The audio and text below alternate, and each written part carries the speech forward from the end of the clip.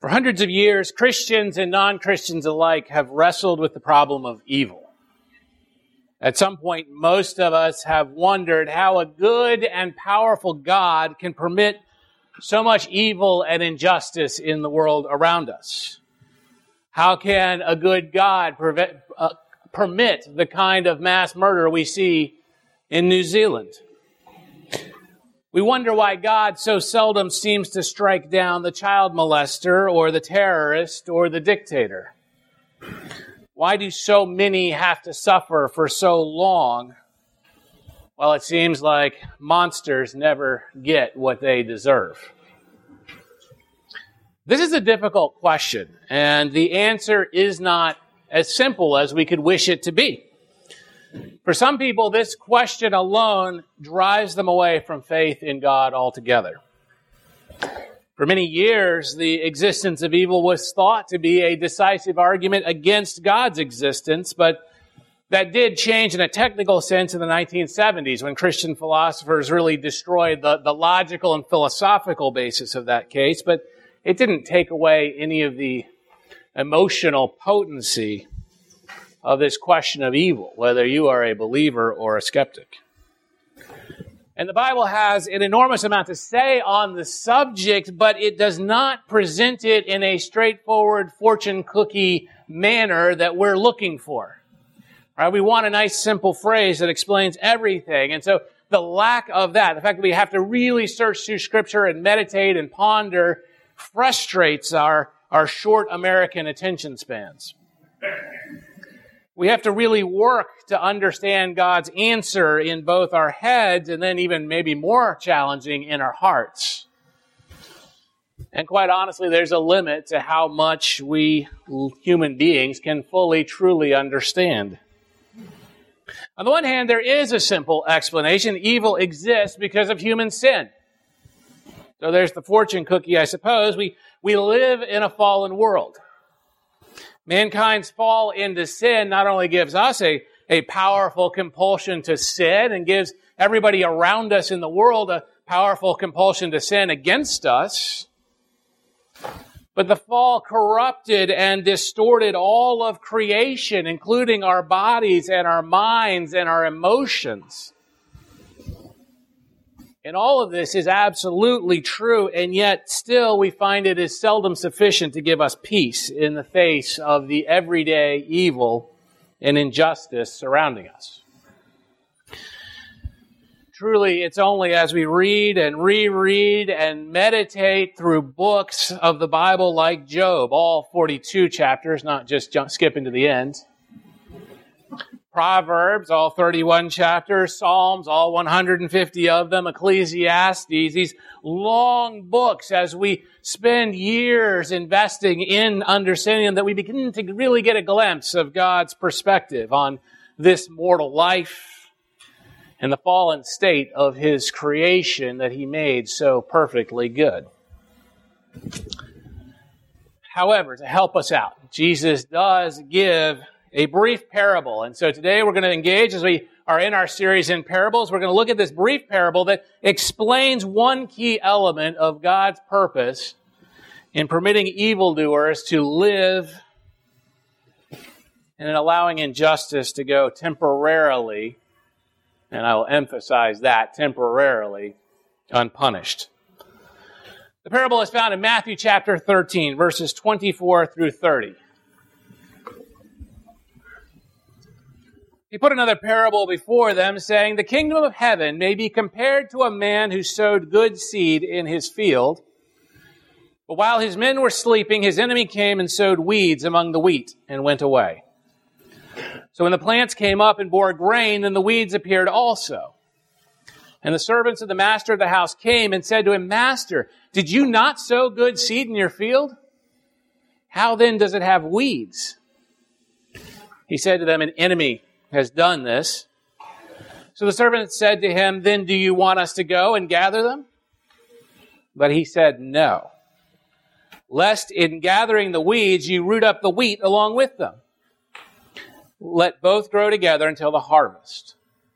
And at harvest time I will tell the reapers, gather the weeds first and bind them in bundles to be burned, but gather the wheat into my barn. And Jesus explains this parable a little bit further in the chapter in verse 37 and following. He answered, the one who sows the good seed is the Son of Man. The field is the world, and the good seed is the sons of the kingdom. The weeds are the sons of the evil one, and the enemy who sowed them is the devil. The harvest is the end of the age, and the reapers are angels. Just as the weeds are gathered and burned with fire, so will it be at the end of the age. The Son of Man will send his angels, and they will gather out of his kingdom all causes of sin and all lawbreakers, and throw them into the fiery furnace. In that place there will be weeping and gnashing of teeth. Then the righteous will shine like the sun in the kingdom of their Father. He who has ears, let him hear. This is a brief but unbelievably rich parable about the continued presence of evil in the world, that which frustrates so many of us, Christian and non-Christian alike.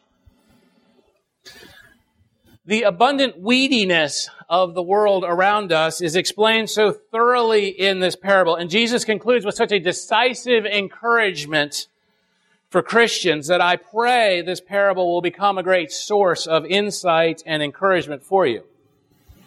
I summarize Jesus' message to us this way. Live in our weedy world. Take comfort in God's justice. I want to begin by digging deeper into the parable of the weeds. Jesus is explaining to them and us how the kingdom of heaven works. And the kingdom was ushered in 2,000 years ago when Jesus first came. The kingdom of heaven, as we understand it through all of his teaching in the Gospels, is right here, right now, all around us, wherever Jesus is being worshipped. And Jesus compares his kingdom to a farmer planting seeds in his field. So the farmer is Jesus Christ. His field is the whole world, and the seeds of wheat that Jesus plants are his followers. So if Jesus is your Lord and Savior, then you are the good seed planted by Jesus. You are the wheat. But unfortunately, in verse 25, Jesus also says the world is full of weeds, that his enemy, the devil, snuck in and planted weeds, bad seeds all throughout the field, all throughout the world. These seeds are unbelievers. They're evildoers. And as you've probably noticed, they're everywhere, just like the parable talks about. And so verse 26 says, when the plants came up and bore grain, then the weeds appeared also. Now, in all likelihood, the weeds in this parable are a plant called darnel, a weedy rye grass that has poisonous black seeds. Early in their life cycle, when they first sprout, darnel and wheat look a lot alike. You really can't tell much difference between them. That's not entirely uncommon between new Christians and unbelievers. But by harvest time, the difference is quite obvious. But the thing is, the roots of darnel entangle themselves around the roots of the wheat. It's impossible to pull the weed out without ripping out the wheat in the process. So Jesus tells us that the master's servants, right, the servants of Jesus, translating the parable into what it means, discover these weeds growing with the wheat and ask, Master, did you not sow good seed in your field? How then does it have weeds? Now, this sounds a lot like us, right? Think about it, right? Don't we cry out to the Lord saying, Lord, you are all powerful and you are all good. So did you put this evil here? Don't you have good plans? What's going on? How are there massacres in your world, Lord? How can there be injustice and suffering and wickedness? Why do you permit evil in the world? The servants are asking exactly what we ask when we discover evil in our own family, or we are betrayed by a friend, or we are mistreated by a boss, or we are victimized by a criminal, or we're hurt by a system or institution that's supposed to protect us. We cry out for justice, and we are frustrated, and we're angry about God's apparent lack of concern or else his weakness in the face of evil. The servants were eager to rip out the weeds, just like we are eager for God to go and rip out all those evildoers in the world around us, aren't we? But remember what I said about the roots of the weeds entangling with the roots of the wheat. Our lives are intricately entangled with the lives of those that either we or someone else considers evil. And honestly, the weeds are unbelievers. So our lives, how many of us here have lives that are entangled intricately with unbelievers? I would imagine almost everyone here. Jesus, the Master, assures his servants that the evil comes from the devil. God is all good. Evil does not exist because God is evil. Evil exists because the devil is, for the time being, a free and active agent in this world. Evil exists because we humans chose and continue to choose evil. Jesus, the Master, forbids his servants from ripping out the weeds. No, lest in gathering the weeds you root up the wheat along with them. Think about that for a little while. As bad as the weeds are, as bad as evil is, God is so concerned for his beloved children, he does not want to risk any of his children to be uprooted in the process of wiping out the weeds. Many of us have deep love and affection for unbelievers. If all of the unbelievers, all of the wicked of the world were suddenly ripped out, it would be incredibly destructive. But that day will come. Jesus promises with an absolute 100% guarantee that ultimate justice is coming. The Master says to let the wheat and the weeds keep growing side by side until harvest time. That's when Jesus returns, and he will absolutely return. It is then and only then that the weeds will be gathered and burned and the wheat gathered into the Master's barn. At the end of this age, the wicked and the evil and the unjust will be gathered and damned into an eternity in hell. And the children of God, the followers of Jesus Christ, will be gathered to spend eternity in his glorious presence. Praise God for that. There are a lot of lessons and implications from this parable, but I want to focus on those that underlie that central truth that I've summarized up here. Live in our weedy world. Take comfort in God's justice. I want to begin with 3 implications or lessons from the Bible that I believe help us live in a world of weeds. 1, engage with the world. Don't escape it. Evil and evildoers are, unfortunately, an integral part of our fallen, weedy world. The parable is illustrating that very vividly.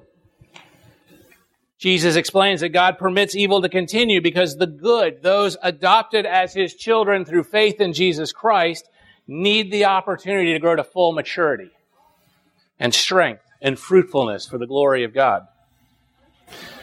God uses our experiences of evil and injustice and suffering and trials in this fallen world for our good. And yes, it feels terrible while we're in the midst of those. Let's be honest. It's okay and good to be honest. It hurts. And yes, evil may even claim our mortal lives, but God still uses it. He doesn't cause it, he uses it. He uses it for our good. James chapter 1, verses 2 through 4 commands, "Count it all joy, my brothers and sisters, when you meet trials of various kinds. For you know that the testing of your faith produces steadfastness, and let steadfastness have its full effect, that you may be perfect and complete, lacking in nothing." God uses our experiences of evil and suffering to prove our faith, to test and strengthen it while perfecting our character in Christ. God leaves those weeds wrapped around our roots so that we will grow to full maturity and fruitfulness as followers of Jesus Christ. Now today is, as you've probably noticed, St. Patrick's Day. Or else everyone except me got some memo about wearing green. Now, the real St. Patrick is far more remarkable than the mythical St. Patrick we've created who sent out snakes and made green beer or whatever. The real St. Patrick was a nominal Christian in Roman Britain in the late 300s, early 400s. When he was 16 years old, he was kidnapped by Irish raiders and enslaved for 6 years in Ireland. He was, as I said, a nominal Christian at the time he was kidnapped. And it was in that 6 years of suffering, 6 years amongst the weeds, that he came to a genuine saving faith in Jesus Christ, that he understood the implications of what it meant to be in Christ. He found his strength and his comfort in Christ in that time surrounded by the weeds. It was only after that 6 years in the field that God gave him a vision that he could escape, pointed him to the coast. He made a 200-mile escape on foot to the coast where a ship happened to be about to leave to sail back to England, which he is able to talk his way into and go home. Where in his great gratitude to God, he committed his life to become a priest. And we're going to stop the story here. We're going to pick it up later. But he was transformed by his experience in the weeds. Over the centuries, many Christians have yearned to escape this weedy field we know so well. We see monasteries that have been built for centuries to escape the world. It is a powerful temptation, right? Being around all those weeds drags you down after a while sometimes. We see it today, the way many conservative Christians will try to withdraw as much as possible from the world around us and replace the world with sort of a parallel evangelical Christian universe. Right? Where we will try to get away from the world and the weedy influences of the world. And of course, biblically, we are called to be careful about what we let into our hearts and our minds and the hearts and minds of our children. But we have to resist the temptation to escape from this world because that is not biblical. As Christians, we're supposed to engage with this world, not escape it. We, wheat, are supposed to be amongst the weeds. We're called to make friends with unbelievers and live alongside them for God's glory. We're not called to become like them. We should look very different. But we have been forbidden to step away from this world. Remember what Christ prayed for us in John chapter 17, verses 15 and 16. I do not ask that you take them out of the world, but that you keep them from the evil one. They are not of the world, just as I am not of the world. Jesus wants you and I engaged with this weedy world. And to escape is an ungodly temptation. We need to resist that temptation just as we resist the influence of the world on our hearts and minds. Lesson 2 is to work for justice, improve the field, if you will, clean it up. Because the Bible is clear from beginning to end that we are supposed to be influencing the world around us toward God. Micah 6:8 says, He has told you, O man, what is good. And what does the Lord require of you but to do justice and to love kindness and to walk humbly with your God? Right, we must do and seek justice in the world, loving our neighbors and treating them as we would like to be treated. We are supposed to be actively promoting justice in the world. That's what Jesus means when he commands us to be salt and light. Because salt was a flavoring then, as it is today, but it was far more important 2,000 years ago as a preservative. It was the thing that prevented rot in an era that had no refrigerators. And so Christ's followers, as salt and light, we're supposed to be flavoring and preserving and protecting our culture from rot. I see a lot of rot around us, so we've got some work to do. Right? We're not supposed to be settling for the status quo. And that's what part of what it means to be the lighthouse, right? Our vision and emphasis as a lighthouse for Christ at the corner of Clipper and Mariner. Right? We are called to be a church and to be people who are engaged in this world around us for God's glory. Because we can make a difference. Sometimes we get discouraged and say, what can we do? Right? There's two temptations that we'll talk about. One is like, I can't do anything about it. Well, guess what? It was evangelical Christians who ended the global slave trade. It was evangelical Christians who battled for the abolition of slavery in the United States before the Civil War. As Christians, we absolutely have a role to play in fighting for the end of human trafficking and defending the unborn and ending racism and bringing about reconciliation and protecting the most vulnerable among us and caring for the poor. And yet the other thing we have to realize, as this parable reveals, there will always be a limit to what we can accomplish. It is wrong to say we can't do anything, so why try? And it is wrong to say, oh, we can fix everything, so let's get busy.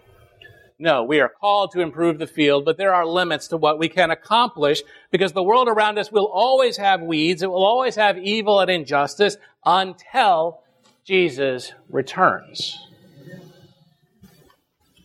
Perfect justice will never exist on earth until Jesus returns, when he will destroy evil and establish the new heaven and earth. But we have plenty of work to do until then.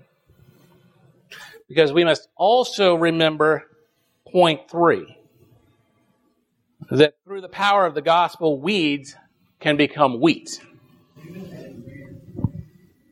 Remember, the wheat are those who have accepted Jesus Christ as Lord and Savior, while the weeds are those who haven't. As someone embraces Christ, when we do, we are instantly transformed, right? From weed to wheat.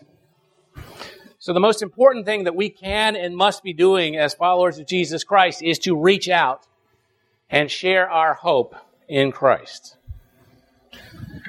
We look around and we rightly lament the evil and the injustice we see, wickedness and incivility and immorality and abuse, and we're outraged by it.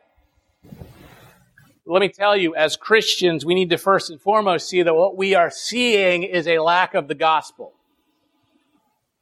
Evil, ugliness, despair, and darkness prevail where the gospel is not at work because nobody's sharing it. Those forces are prevailing in the United States right now because Christians would rather talk politics than share Jesus with those who disagree with them. We would rather speak in anger than act in love. We would rather grab for temporary earthly power and governmental support than rely on eternal power and God's blessing, and shame on us. Christians, we need to stop complaining about the world, start living like Jesus, and share our hope with anyone and everyone we can possibly share our hope with. Sharing our hope is part of our 5 to thrive. Right? It's an essential part of what it means to be a follower of Jesus Christ. And when we share our hope, we are advancing God's kingdom and we are pushing back the domain of darkness. And that's our job. Right? That's why we're in this field right now. That's why God put us here to be a lighthouse for Christ at the corner of Clipper and Mariner.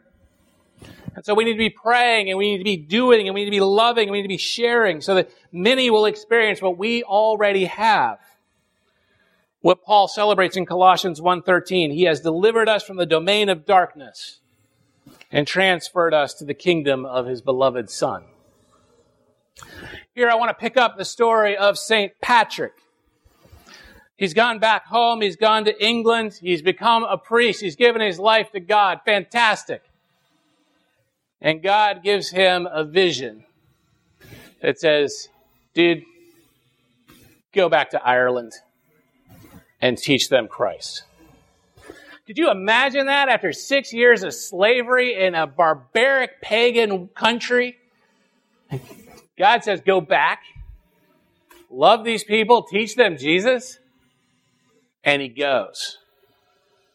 And he commits the rest of his life, a life of amazing stories against much opposition, to bring Christianity to Ireland. Through his efforts, he established a movement that would Christianize the entire country. And moreover, it was a very evangelistic, outward-focused movement of Christ that would ultimately influence all of Northern Europe for Christianity. That's the real St. Patrick.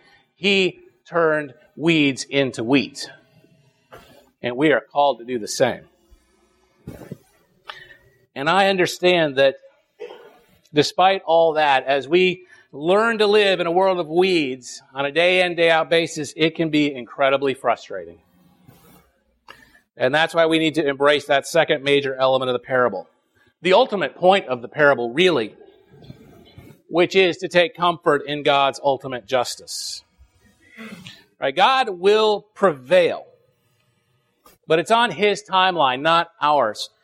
The answer to the problem of evil is about our perspective, and this parable is fundamentally about helping us get God's perspective, not our short-term perspective. This parable guarantees the justice that we're crying out for, just not before Christ returns.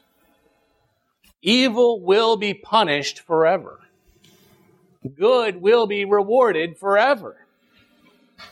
It may not happen in our earthly lifetimes, but the perspective we need to get is to realize that's a tiny little bit compared to the massive length of all eternity.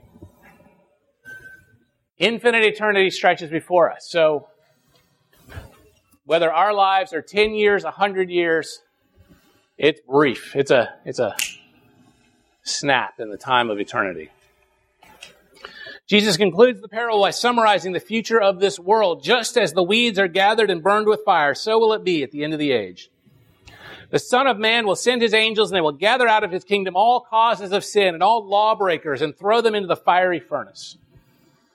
In that place there will be weeping and gnashing of teeth. Then the righteous will shine like the sun in the kingdom of their Father. He who has ears, let him hear. These are powerful words, because God's will and justice will ultimately prevail forever. We can count on that. Those who sin, doing evil, going against the will and word of God, will face eternal judgment and damnation. Jesus is talking about hell here. And I know it's not popular to talk about hell in church anymore. But Jesus did. He talked about hell a lot. And he's very clear. Hell is real and hell is bad. Weeping and gnashing of teeth are bad. And it's what faces every single person who violates God's law and will for their life. Because every sin, whether we think it's a little sin that doesn't hurt anybody, or a major sin, separates us from the perfectly holy God of the universe and brings upon us his terrible anger. Every person on earth, every person in this room who is currently breathing, has sinned and will sin again. And this burning destruction and brutal torment is the default destination of every single person, because we are all by nature weeds. But God, in his infinite love, desires something that is unbelievably greater for us. God loves us and wants us to be with him forever, not thrown into a fiery furnace. So God sent Jesus into the world to be an atoning sacrifice for our sins. And Jesus, in his perfect and innocent nature and way of life, in his infinite, godly, yet fully man duality, paid the penalty for our sins when he died on the cross. Fully God and fully man, hung on a cross, carrying the weight of our sins. He died to save us from that eternity in hell that we actually deserve. Romans 3, verses 23 through 25 explains, "For all have sinned and fall short of the glory of God and are justified by his grace as a gift through the redemption that is in Christ Jesus, whom God put forward as a propitiation by his blood to be received by faith." We are not justified or righteous because we are good people who do good works, right? We aren't wheat because we were particularly wheaty in our behavior. We can't do enough good things to ever be good enough for God. We can't ever be enough wheaty to actually become wheat if we're a weed. We are justified through faith in Jesus Christ alone. When we trust in Jesus as our Lord and Savior, God in his mercy and his grace declares us not guilty because the righteousness of Jesus is credited to our account. Amen. And that's why in an instant, when we trust in Jesus Christ, we are changed from weed to wheat. That is when we can finally begin to understand the beauty, the elegance of God's ultimate justice, the answer to those questions that frustrate us so.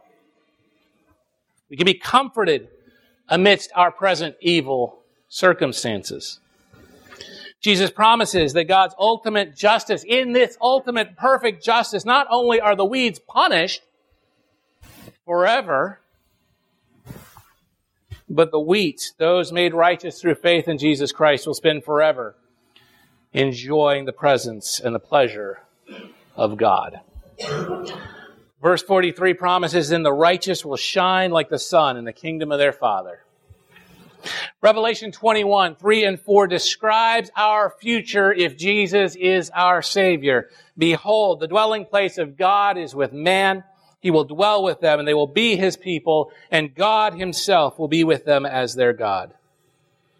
He will wipe away every tear from their eyes, and death shall be no more. Neither shall there be mourning, nor crying, nor pain anymore, for the former things have passed away.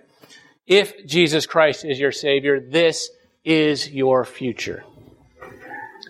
This is the ultimate future and reward and justice for all those who are wheat, who have been made righteous through Christ. This is our future forever and ever, regardless of how much evil may surround us during our brief earthly lives. And so when you are struggling to keep your head up and your spirit strong because of the injustice you see around you, remember that God has a plan and a purpose for your life and for this church amidst a field of wheat and weeds. Take comfort, endless comfort, from the knowledge that one day God's ultimate justice will be done, and it will be beautiful, and it will be forever. Please pray with me. Heavenly Father, you have heard our cries about the evil of the world we see. Lord, I know you know. Who here may even today be struggling with these questions and this issue? Lord, help us to find comfort in your word. Give us your insight and understanding of what eternal justice really means. We thank you for this lesson of Jesus. Lord, change our perspective from this earthly perspective that we just can't easily let go of because it's all we've ever known. Help us to grab hold of your perspective, or at least the promises you give of your perspective, that as we look over eternity, this brief life is very small, and your justice will be infinite and ongoing. And so, Lord, give us the strength and the courage to live in this weedy world in which we have been planted. Lord God, help us to trust in your goodness and your holiness and your righteousness and your love and your mercy.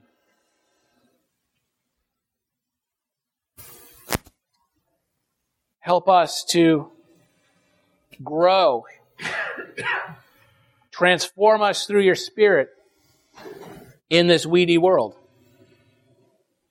Turn the evil of the world, the evil in our lives, into something good for your glory. Lord, help us to fulfill your mandate to promote justice, to work for the good wherever we can, while at the same time understanding that all ultimate justice and goodness will come only through you.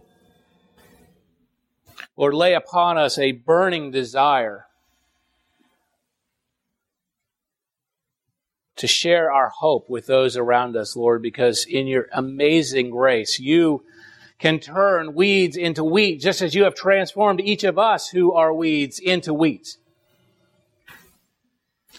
So, Lord, I pray for those who are close to us and those we encounter, that you would open hearts and minds to hear the good news of Jesus Christ. Lord, if there are some here who do not yet know Jesus as their Lord and Savior, I pray, Lord, that you would, your Spirit would work in their hearts, that they would make that leap of faith, that they would embrace Jesus and the offer of grace you offer, Lord, that they would know the joy of being instantly transformed from weed to wheat. Lord, encourage us, strengthen us, but lay upon us the names of those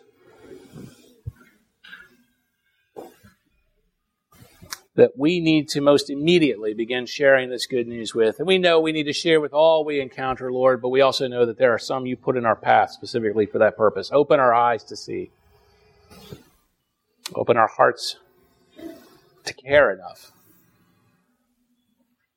to do the work you have given us, that yet one more may be saved from the fiery furnace and enjoy the glory of your presence. Lord, we ask these things in Jesus' name. Amen.